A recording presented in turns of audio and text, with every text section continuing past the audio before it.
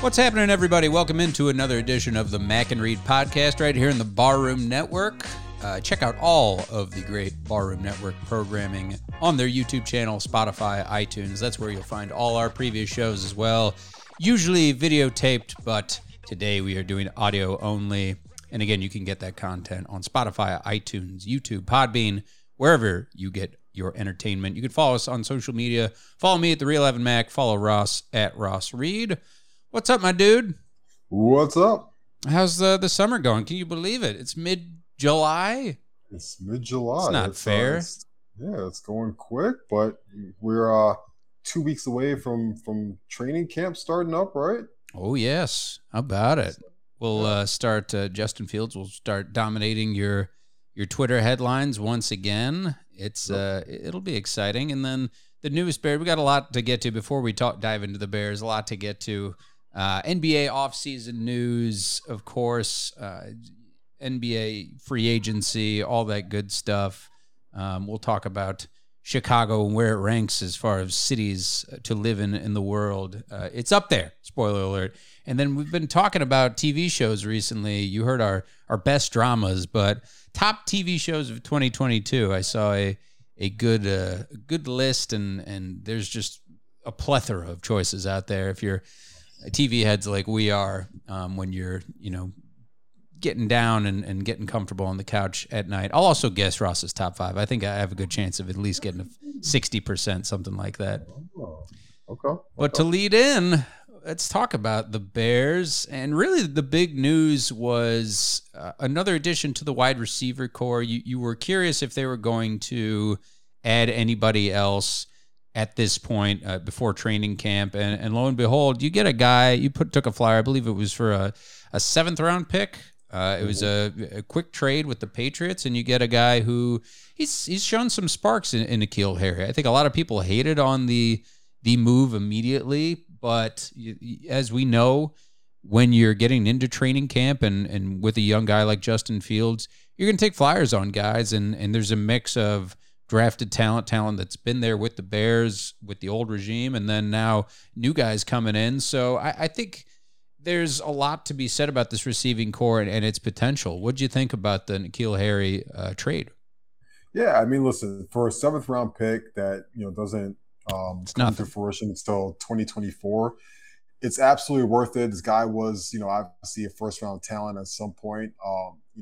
He had a multitude of issues in New England. He had a foot injury early on, which caused him to be, behind the curve on a very intricate and difficult offense, as we've seen for years. We've seen even guys like Julie Edelman and Wes Welker say that that offense takes years for them to kind of come together, and it just never really came to fruition for him for that. And then, you kind of get into Bill Belichick's doghouse a little bit, and for whatever reason, it just didn't work out in New England, right?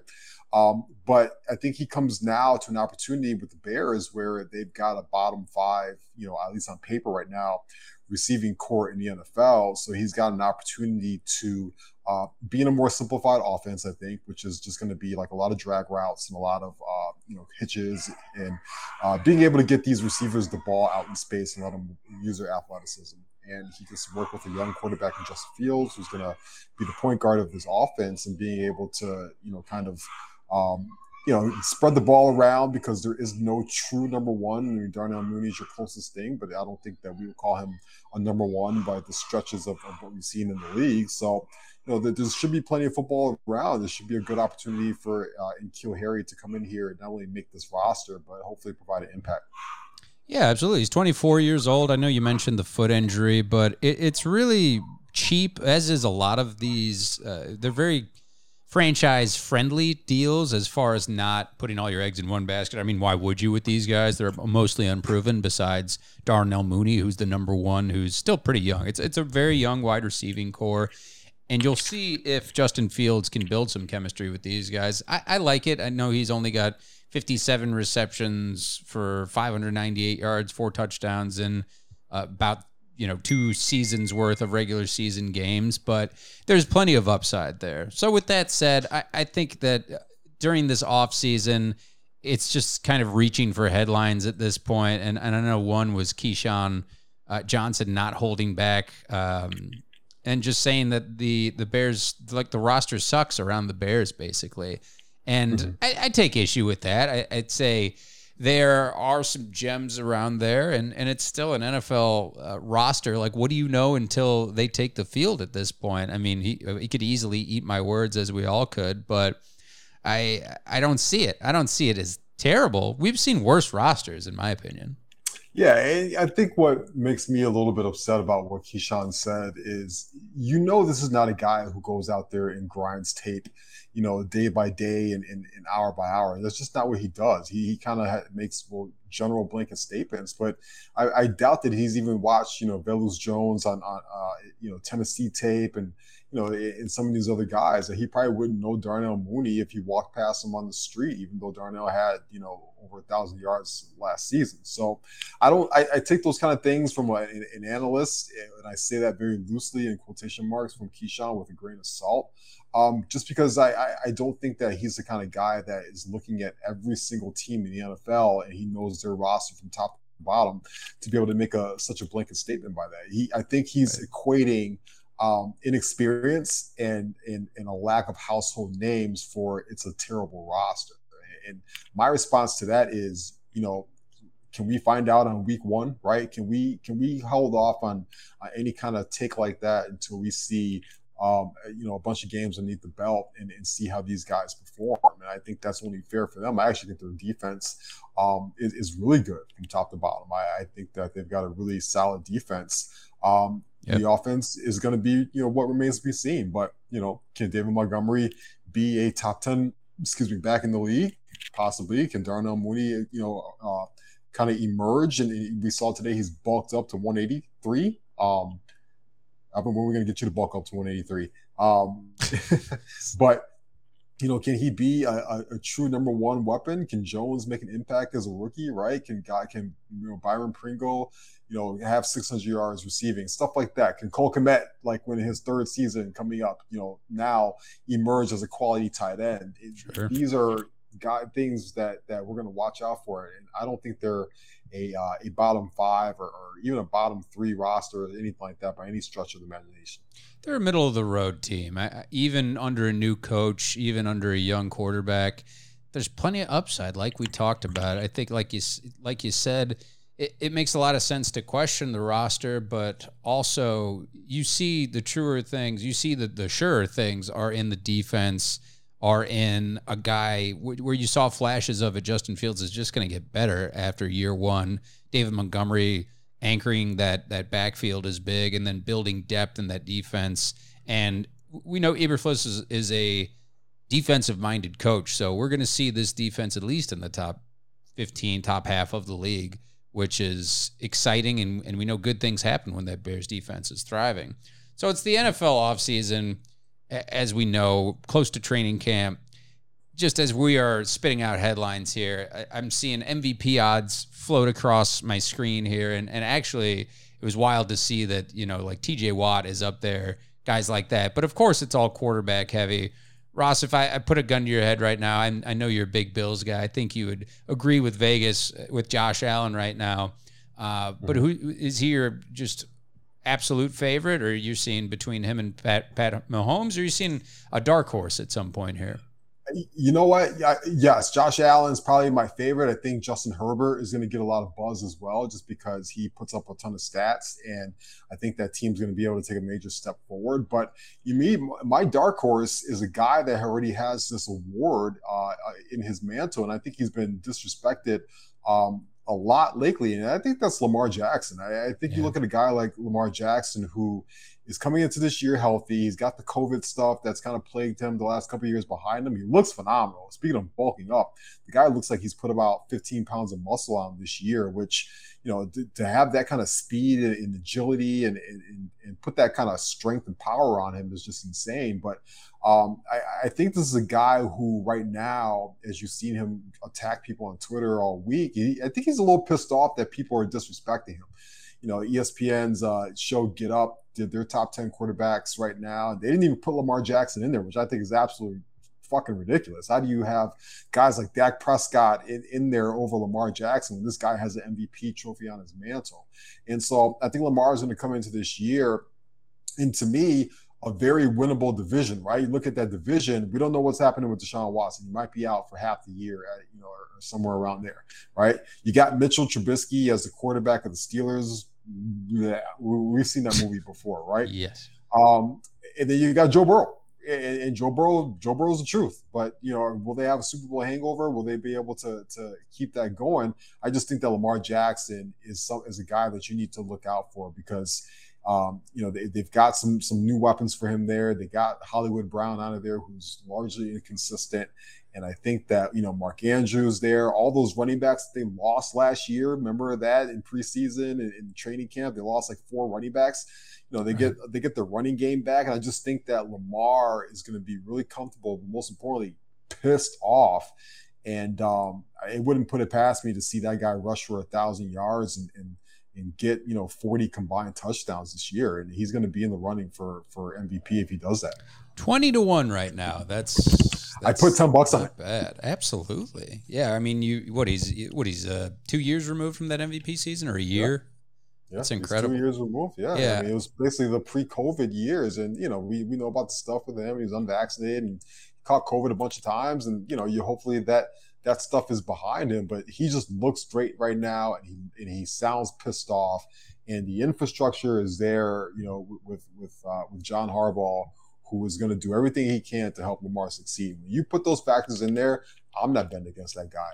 Yeah, I like it. 2 guys on my radar certainly are the 2 Super Bowl quarterbacks, and that's Matt Stafford and Joe Burrow, both really peaking. I know Stafford absolutely just needed that fresh start, and LA is sparing no expense to build a great team around him after a Super Bowl win, coming off that and getting Allen Robinson now and still maintaining that great wide receiving core, and Cooper Kupp only makes him better. I mean, the long story short is it's going to be a quarterback who wins, whether it be one of these guys we talked about or an outsider. It's just always very quarterback heavy.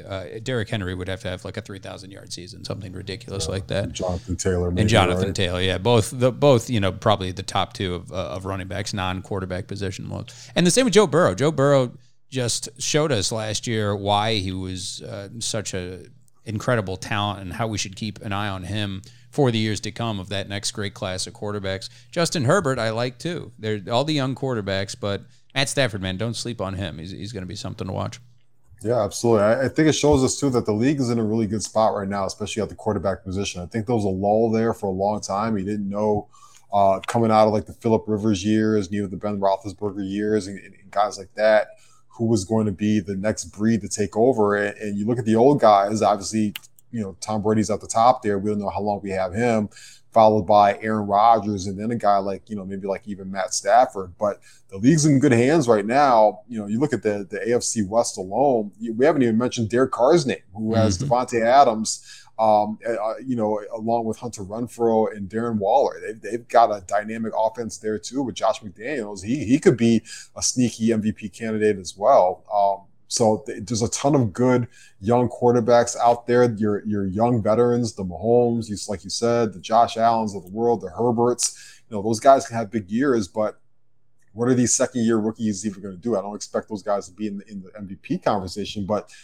can Justin Fields and Trevor Lawrence and the motherfucker Zach Wilson, can he see what you did there? Yeah. Can he emerge? Can these guys emerge as maybe most improved player? I don't doubt it. What a story. Comment on that, Ross. Listen, man. They raise him different where he's from in Utah. Zach Wilson, he went up about 10 points in my book this week, man. I'm proud of that young man. He's got that dog in him, like they say. He got the dog in him. Nothing but a dog in me. Oh, that's hysterical. All right, talking about NBA, Zach Wilson aside, the latest news here, I know you were just reacting to it on Twitter, Ross, was DeAndre Ayton getting signed to the Pacers, or at least signing a 4-year max contract that the Suns have a couple days to match. But this is the largest offer sheet in NBA history, so I'm told. Well, how about that? But the Pacers, yeah, they let him go for nothing, and this we knew that this was going to happen. We knew this was a possibility in and DeAndre Ayton, obviously a big part of that Suns final run a couple years back. But $133 million max contract, is he worth that much? Well, I mean, listen, he's a former number one overall pick, right? I mean, he's everybody else, at the top of that class outside of Marvin Bagley has gotten paid already. We've seen, obviously, Luka be one of the top 5 best players in the league. Trae Young's gotten paid. He's a big man. He's athletic. He's young. He's a good rim runner, protector. He's got a good offensive game to him. You hope that he can continue to grow into his game. It sounds like from everything that Woj was just saying that the Suns want to match the deal, which I think it makes sense for them because, they have to be able to compete with the Golden States of the world who are spending $340 million a year. And the Clippers are going to come back, and Rudy Gobert's in Minnesota now. And Memphis has got a great team as well. So, it makes sense. But, I always wonder about a guy like Ayton's work ethic and does he even want to be out there? And that's where you have to get concerned about, after he gets paid all this money and he has this deal, is that it for him? Is he going to want to continue to have that passion and that grind? And sometimes it seems like it's just not there for him. But I think it's kind of a calculated risk that the Suns, they have to match it. I mean, because I don't know what else you do. You can do a sign and trade and get Miles Turner back. But to me, Miles Turner is just poor man's DeAndre Ayton. I think I'd rather just have DeAndre Ayton. He's your guy. He's homegrown. You drafted him, first overall. You said that this guy was better than Luka. And, now all of a sudden, you got to kind of put your money where your mouth is. He's a big part of that team's success. When you look at Chris Paul and the shooters around him, Michael Bridges and all these young studs, but DeAndre Ayton, it's like we've talked about in previous episodes of the podcast. He's one of those premier young big men who can do a lot in the paint. And again, on the young side of things, like a lot of potential for him to continue to be a vital part of that organization. Just to let him go for nothing just doesn't make a ton of sense, too, from the Suns' standpoint. Right, it sure doesn't. When you want to run it back like they're likely going to do. Mm-hmm. And we know the Bulls are bouncing back from a first-round playoff exit, and we want to see them at full strength. And I feel like Arturas Karnisovas is not lifting my spirits when he said on NBA TV the other day during the Summer League game that Lonzo Ball is progressing, but probably not at the speed that we would like. He said the Bulls hope he's ready for training camp. And I was having just a discussion with friends about it. I mean, this is obviously the make or break year with Lonzo. Otherwise, you just got to cut ties with him. And then what a waste. It's obviously something you can't foresee with injuries to young players like this. But, boy, that would be a huge miss. And I wonder what's going through the Bulls organization's head as far as what to do with him at this point, because he's a big focal point for that backcourt. And the time he did play, he was essential to getting that Bulls potential up.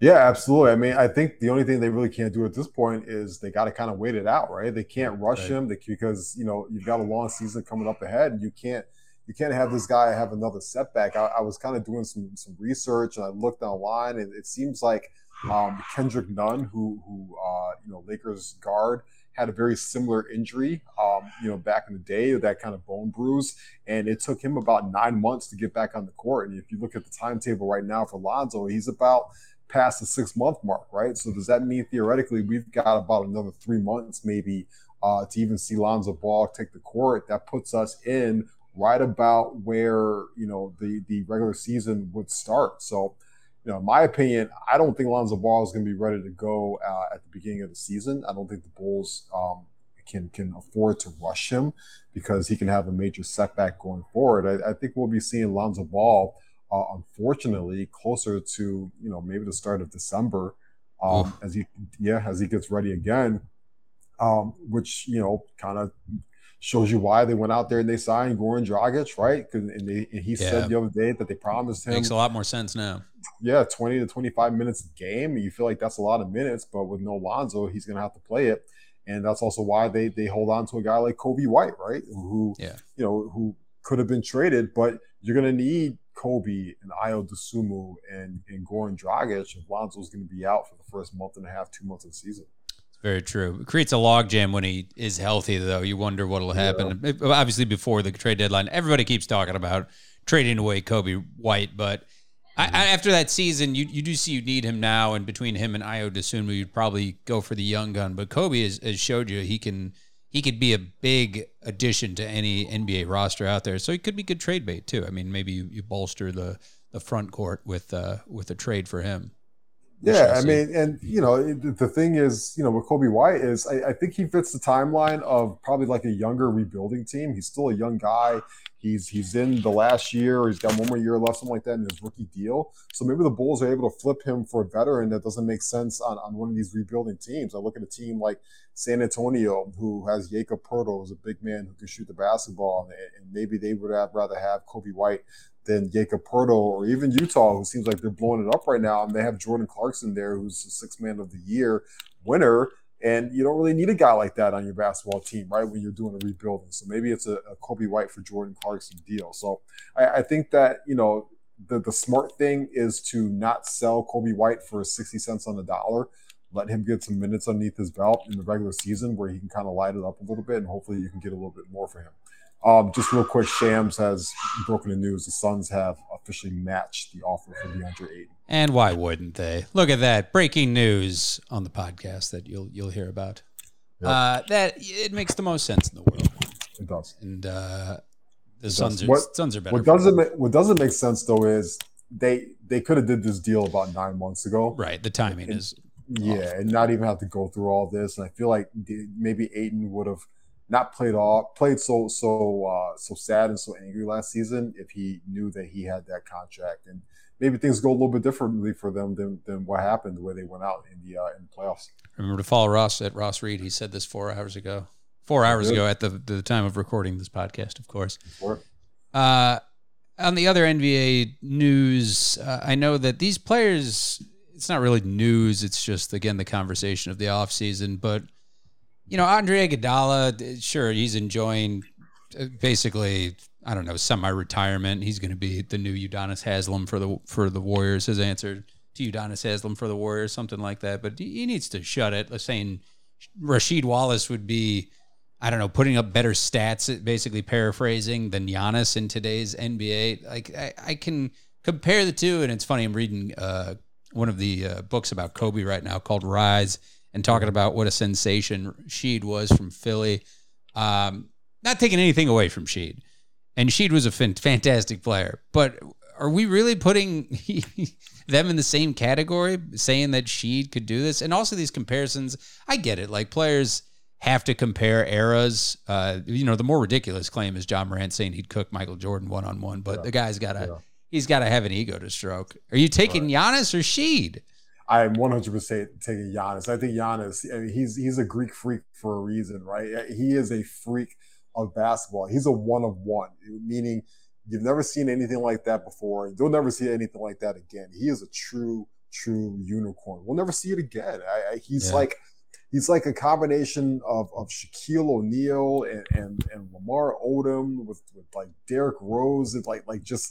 It's just insane the way he is out there. I love Rasheed Wallace. I remember watching Rasheed Wallace when he was back in college on those college teams with Vince Carter, and I thought that he was a hell of a basketball player. I thought he was going to be a better basketball player, but Rasheed never had the passion and the dedication to his game on and off the court that Giannis has. I think Rasheed oftentimes would show up, not in the best of shape. And, his head wasn't always there. It's kind of why he bounced around the league a little bit. Sure. And, Giannis has all the focus in the world and will take care of his body and eats, sleeps, and drinks, basketball. And that just wasn't Sheed.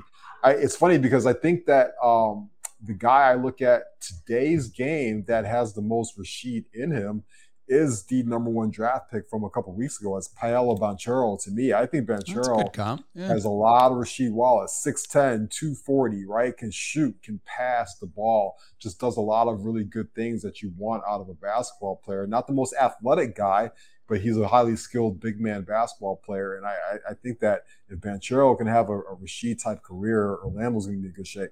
You said it all about Giannis, Ross, and the blend of athleticism and size and shooting and ball handling. It's just something we've never seen before, and you saw it when he won the NBA Finals, won his first NBA championship. He's an MVP the guy already doesn't have a lot to prove, but what is he, early 20s too? He's 23, 24. It's just incredible what he's able to accomplish. It's, again, going back to his age, he's just getting started, and Milwaukee is dead set on keeping that core around him. It's making it tough for that division that the Bulls are in, of course, too, and the rest of the NBA. But this is that mold. If you can find him, like that's what the Thunder want Chet Holmgren to be. That's what you're trying to get. Joel Embiid was obviously Giannis kind of right before Giannis, but these 7-footers are now evolving into not just post players, but in the 3-heavy league that they are, he's adapting, and he's knocking down free throws, which is just a huge part of the game. And you mentioned Shaq and Marlon, guys like that, who big men notoriously just have been bad from the free throw line. He is adapting. Sheed, absolutely, like Hall of Famer, huge part of that Pistons dynasty. Loves the weed, loves he loves the sport of basketball. But I mean, you can't compare them. They're not in the same fucking conversation. It just doesn't make sense to me where that came from. They're not. And to me, it's like you almost are doing Rasheed a disservice, because then you feel like you're shitting on that guy, which, like you said, the guy had a Hall of Fame career. He was absolutely outstanding. But, when you start comparing him to, Giannis is only 27, 28 years old. Giannis is going to go down as probably arguably one of the 10 best players of all time. And that just isn't what Rasheed Wallace, was even at the peak of it, at the height of his powers. So I hate having to shit on a guy like Rasheed, but you can't compare really good players to just iconic players that the game will never see again. Very different. Very different. Jalen Williams said the top duo in the NBA is, do you know who it is, Ross? Giannis and Middleton? No. It's a good duo, though. He said it was Tatum and Brown? Nope. That I would think would be up there. He said Steph Curry and Andrew Wiggins, Jay Williams. Ooh, okay. Yeah.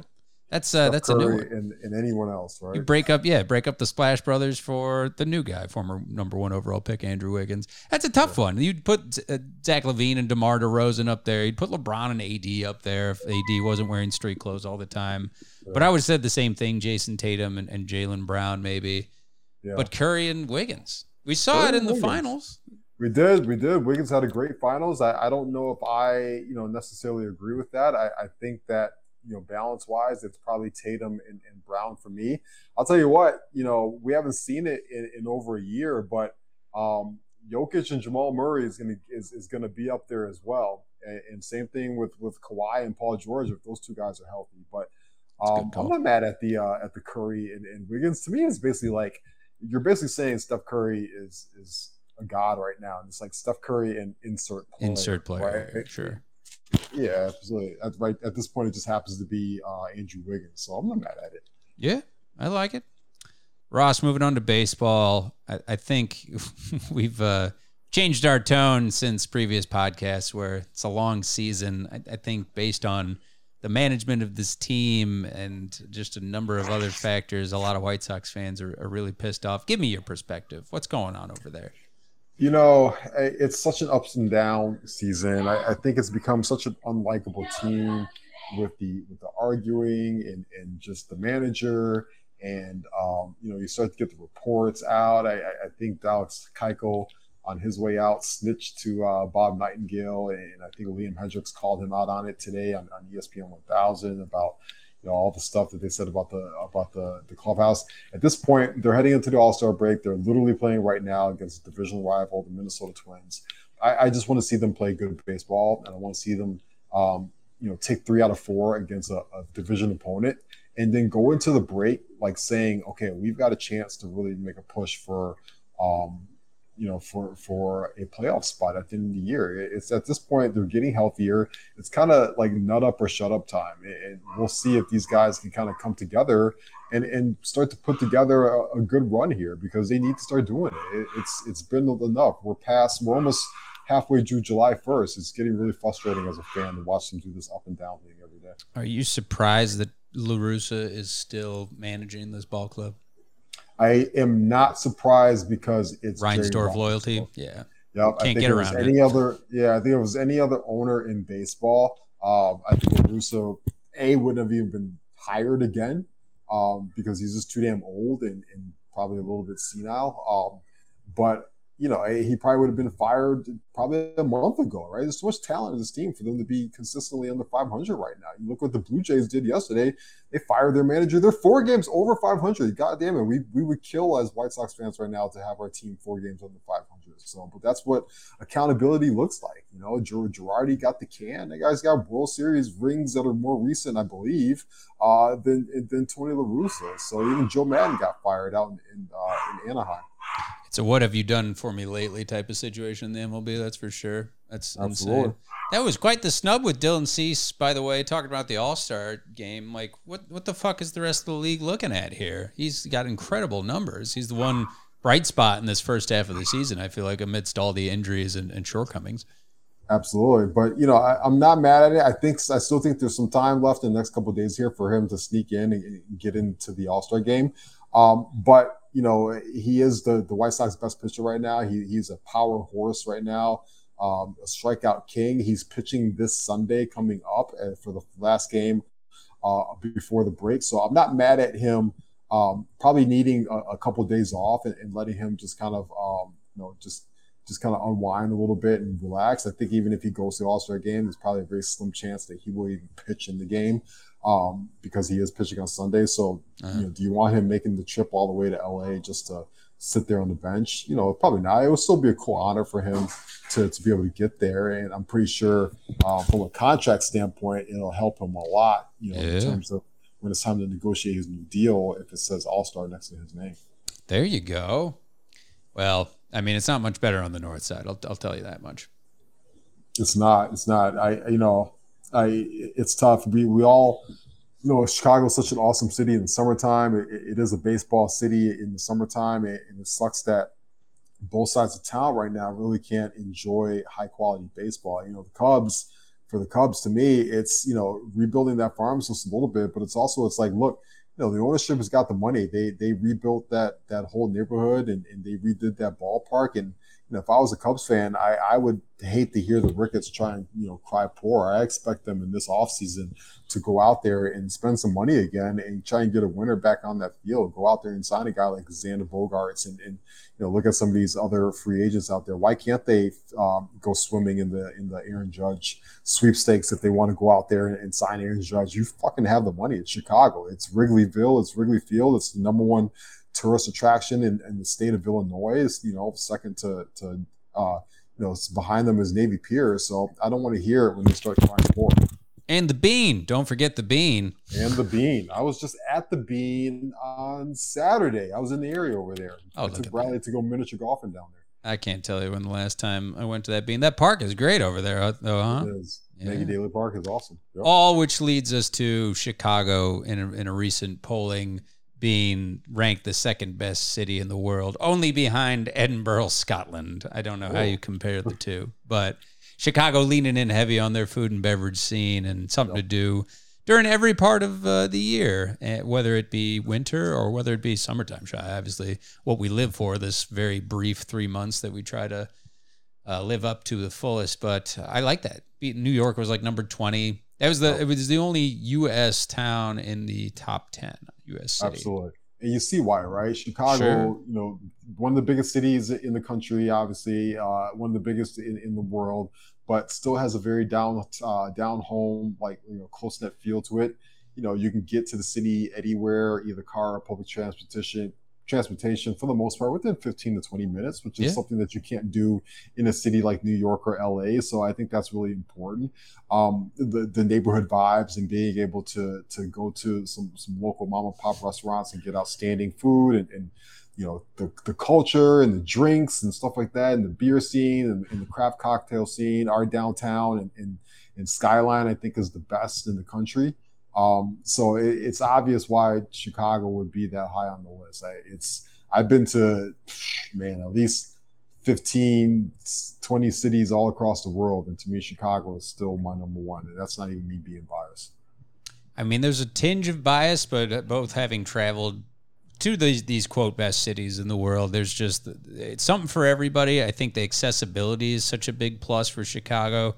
Like food and beverage scene is great. The art scene, music scene, it just hits all. It's praised all fields. It checks all the boxes. It's really one of a kind, and we love it. This is why we suffer through the 6 months of not seeing the sun type of thing. It is. We'll be at one of my favorite cities too in a couple of weeks. I'd be surprised if it wasn't high up on that list. We'll be in New Orleans. New Orleans deserves a lot of love. I don't think New Orleans gets a lot of credit for as amazing city as it is. So I'm excited to be there in a couple of weeks as well.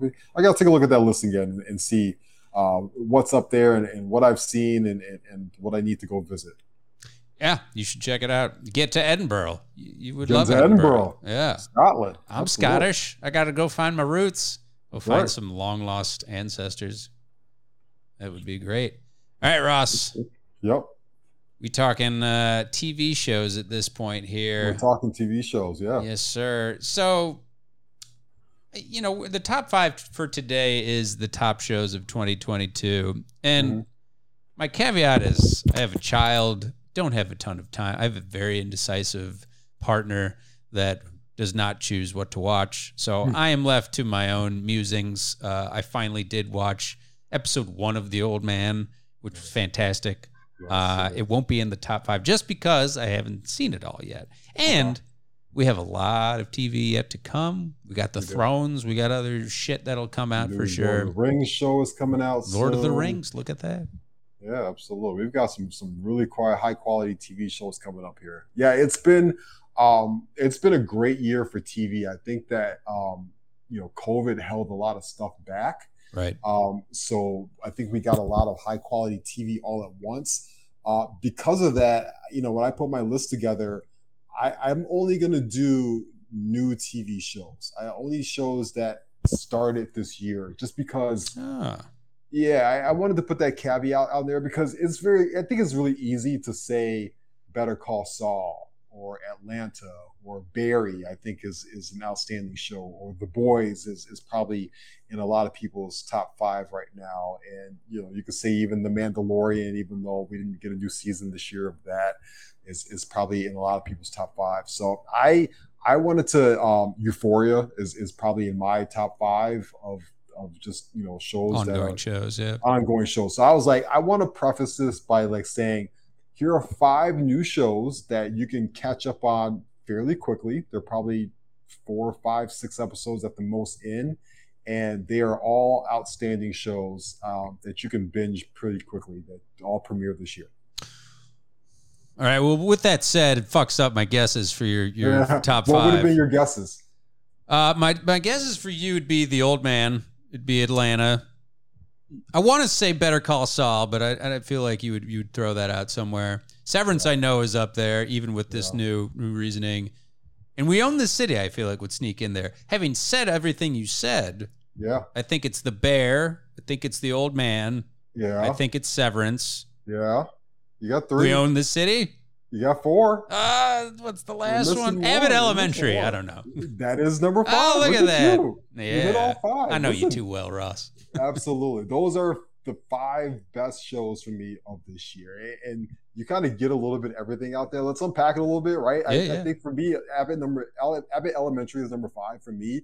I hate network TV shows with a passion. Right. I think they're stupid. I think they're formulaic. I think that there's too many episodes in a season. And with that said, Abbott Elementary is hilarious. It's well acted. It's well written.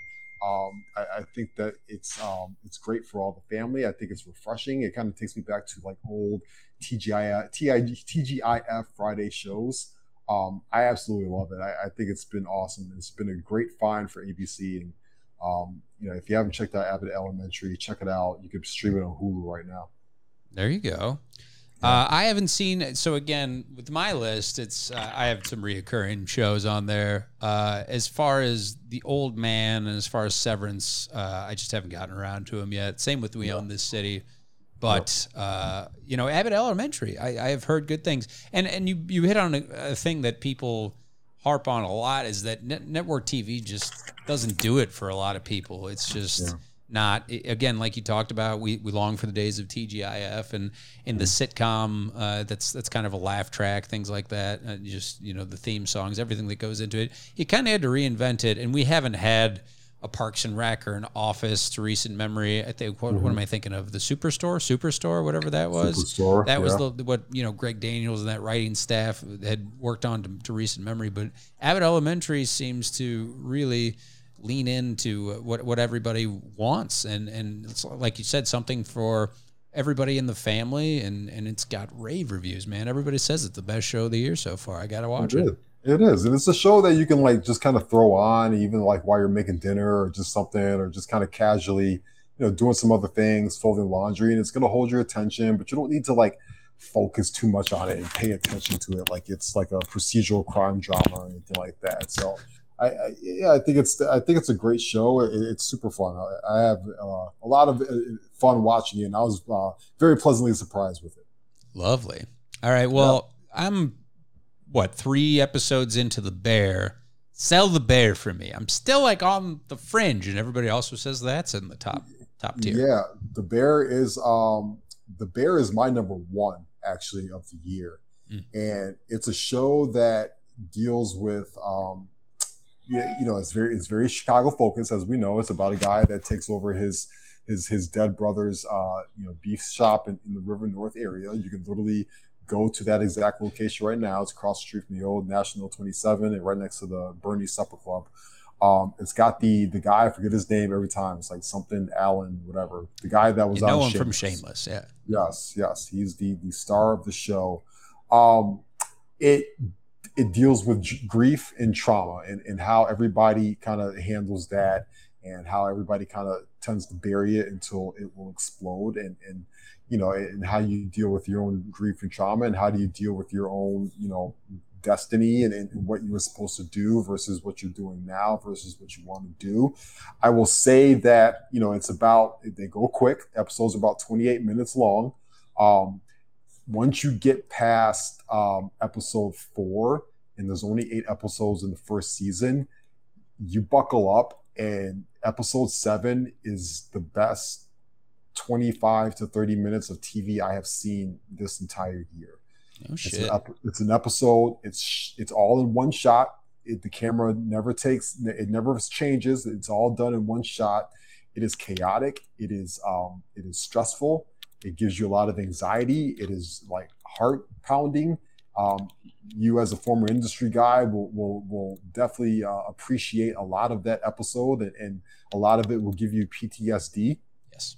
And it's just absolutely outstanding. It sets up to me for a great finale episode, which will kind of like leave you wanting more into season 2. And the show just got renewed for season 2 this week, which is really exciting for the cast and the writers of that show. But yeah, man, I am a huge fan of The Bear. I think it's well acted. I think it's well written. I love all the characters on the show. You just I want to hang out in that kitchen with those people now. Like I want to go get a sub at that sandwich. I hope that somebody in Chicago does like a pop-up soon where they kind of recreate that whole vibe in there. You're able to visit it, because that would be awesome. That's a good call. It is a really good cast, and the kid from Shameless, he does carry it really well. Well casted all around. I do like that. And 1 episode into The Old Man, I'm into it. It's just a matter of when I get around to it. It was a very good first episode. Yep. Just setting Jeff Bridges' character up and his dogs and his dirty past and John Lithgow's character. Yep. I'm excited for that, which is a limited run, if I'm not mistaken. It got renewed for season 2 as well. So okay, there we go. It's coming back. Just an old school, kind of spy drama with a little bit of a secret, and you're trying to figure out what the secret is. I love it. I am completely caught up. It was something that like I couldn't turn off, and I kind of tried to zip through as many episodes as I can. It's a very good show. I think Jeff Bridges, the ending of the first episode with the car scene and the fight, really just kind of like, brought me into it. This man's over 70 years old, and you can look closely. He's doing those stunts. That's him. Right. He's the one doing all that stuff. And it looks like it's shot like a movie. Like if you told me that this was a movie, I wouldn't be surprised, but it's a TV show, and it's not even like an HBO TV show. It's coming from FX. So I love The Old Man. I'm all in on it. And I can't wait for the new episode to come tomorrow. I think we only have like 2 or 3 episodes left of this first season. Ross, you're going to make me go on the tangent with your Twitter poll of FX versus HBO here, but we'll have to dedicate another another show to that. But just rounding off your top 5, Severance. I've again, talking about great cast and great comedy, I need to get around to it. But that, it just seems like Adam Scott carries it, and everybody else in it. It's just really well written. He's got nominated for an Emmy for Best Leading Actor. That's well deserved. John Turturro was, I think, John Turturro or Christopher Walken. One of the two, if not both, were nominated for Best Supporting Actor. Love it. Ben Stiller is kind of like the guy that brought this show to fruition. It is a cerebral, slow burn show that you really have to like lock yourself in, almost put your phone in the other room when you watch it to not get distracted. But it's unique. It's unlike anything we've ever seen before. Patricia Arquette is awesome on that show. And then it gives you the biggest season finale cliffhanger that you have seen in years. And I'm talking years, where you're just like, I audibly yelled at the TV, "Are you fucking kidding me? That's how you're ending this season." When I saw that. And that's exactly what you want out of a TV show. It's like, when can you give me some more? Yeah, you got it. That's how they get you. They get you hooked. So that'll be back. And then We Own This City, much like The Wire roots, which is your number one drama in mine of all time. Yes, absolutely. And We Own the City is, listen, it's David Simon, who we've seen obviously from The Wire and Treme, and he did The Coroner, and so his outstanding writing. He's going back to Baltimore, but he's kind of doing it with an updated vibe. And we've got Crooked Cops, and it's John Bernthal, who we know from he's been in Wolf of Wall Street. He was Shane on The Walking Dead. He was the Punisher. Yeah. You've seen John Bernthal a lot, and he's emerging right now as a superstar actor.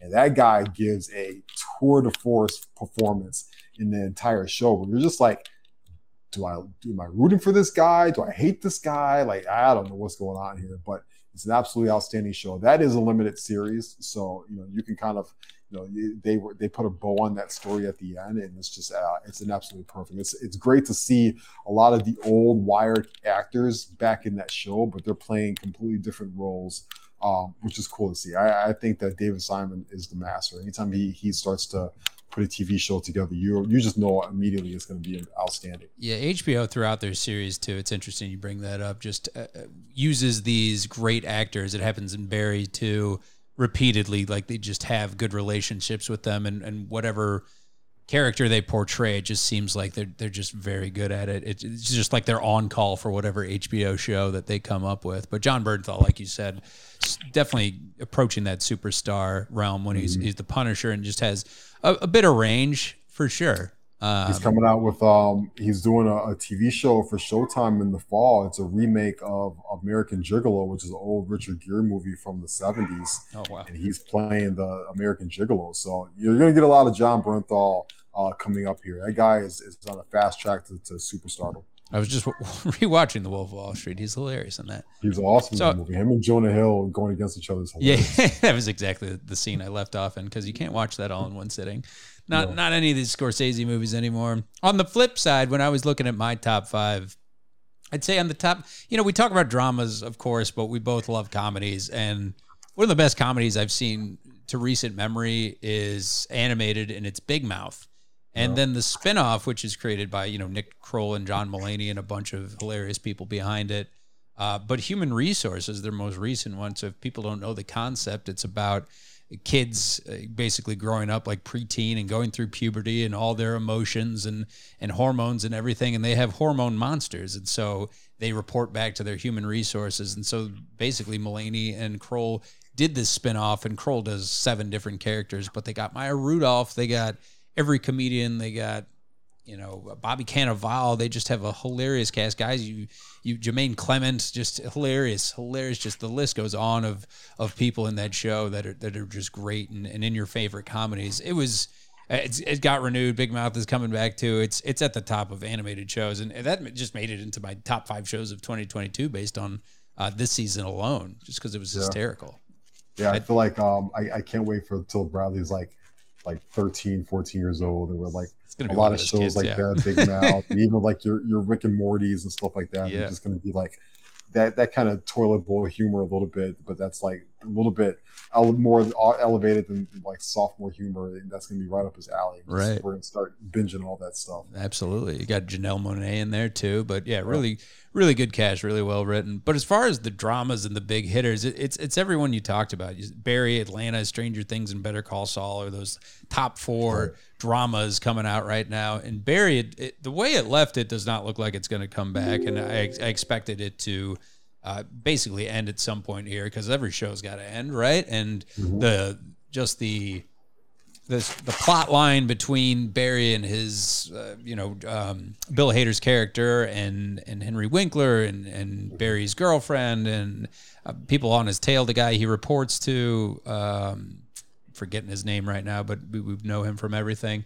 Just really well done. Bill Hader directs some of it, and to see Bill Hader in a more serious role and still is funny at just times when you would not expect it. But there's several episodes where the action scenes are right up there, and it's very, it's like you said, with these actors, it's just incredible to see that transformation to a dramatic role for him like that, and to take that turn. And the same can be said again for Atlanta, when we know Donald Glover with his really eclectic background between Community and writing for 30 Rock, and then going to do music and dabbling in movies now. But Atlanta, he's talking about comparing it to The Sopranos. Like he's not bullshitting as far as this is really great television, and the way he writes and directs these episodes and how they kind of trade off between the more linear plot line and then his one-offs of just shit that he thinks up, it is just some of the best TV that you have never seen before. These different ideas that couldn't be done while following like the journeys of Paperboy and Donald Glover's character and what's his name as well. But yeah, this past season, certainly, with putting in Europe and traveling around Amsterdam, added that extra level too in these episodes where they followed that plot line. It was really good. It's outstanding. You bring up Hader and Glover, and it's like I love these 2 shows that they're doing right now, but I can't wait for them to do the next thing. Sure. And I would really like for them to transition into doing some kind of movie. I mean, we get next weekend, we get Jordan Peele's Nope, which is his 3rd feature film, and I'm extremely excited about it. And Daniel Kaluuya, who's now an Oscar award-winning actor, is making the rounds right now. And, wouldn't it be awesome to see like Bill Hader's horror movie that goes to Blumhouse, or Donald Glover's, kind of like, suspense film or something like that with like a little bit of dark twisted humor to it. I think both these guys are super talented, and I can't wait to see what they do next once I don't want these shows to end because Barry and Atlanta are outstanding, but I think if they go out on top and you see these guys move on to some other cool projects, I just love seeing original content, superheroes and Star Wars and shit like that is fun. And you get Minions and you got the gentle Minions now wearing their tuxedos in the movies. And we get so much IP, right? Intellectual property. It's like, I just miss good old fashioned, I've never seen this story before, just original storytelling. Right. And that's what I get drawn to the most still to this day. Yeah, no question. The top 2 that rounded it out, I know you're not into Stranger Things, but this season has certainly brought it, with them spending, like $3 million an episode, the cast growing together, and the storyline really coming to a head. It's not just like a kid's sci-fi show. It's starting to show some gore, starting to show some balls to it, just some real violence and just darker themes to it. And as it should, when it feels very, very apocalyptic vibes. But the way that the Duffer Brothers had this cast and the way they implement music in there too, and special effects are really good. I mean, some of it's CGI, but just really well thought out action scenes as well. It was really good. And then, we're seeing the beginning of the end, which was going into this year as probably the favorite to win drama of the year is Better Call Saul. And we know what Vince Gilligan has done before with Breaking Bad, and that transformation again, going to a dramatic character from a guy more in a comedy background like Bob Odenkirk.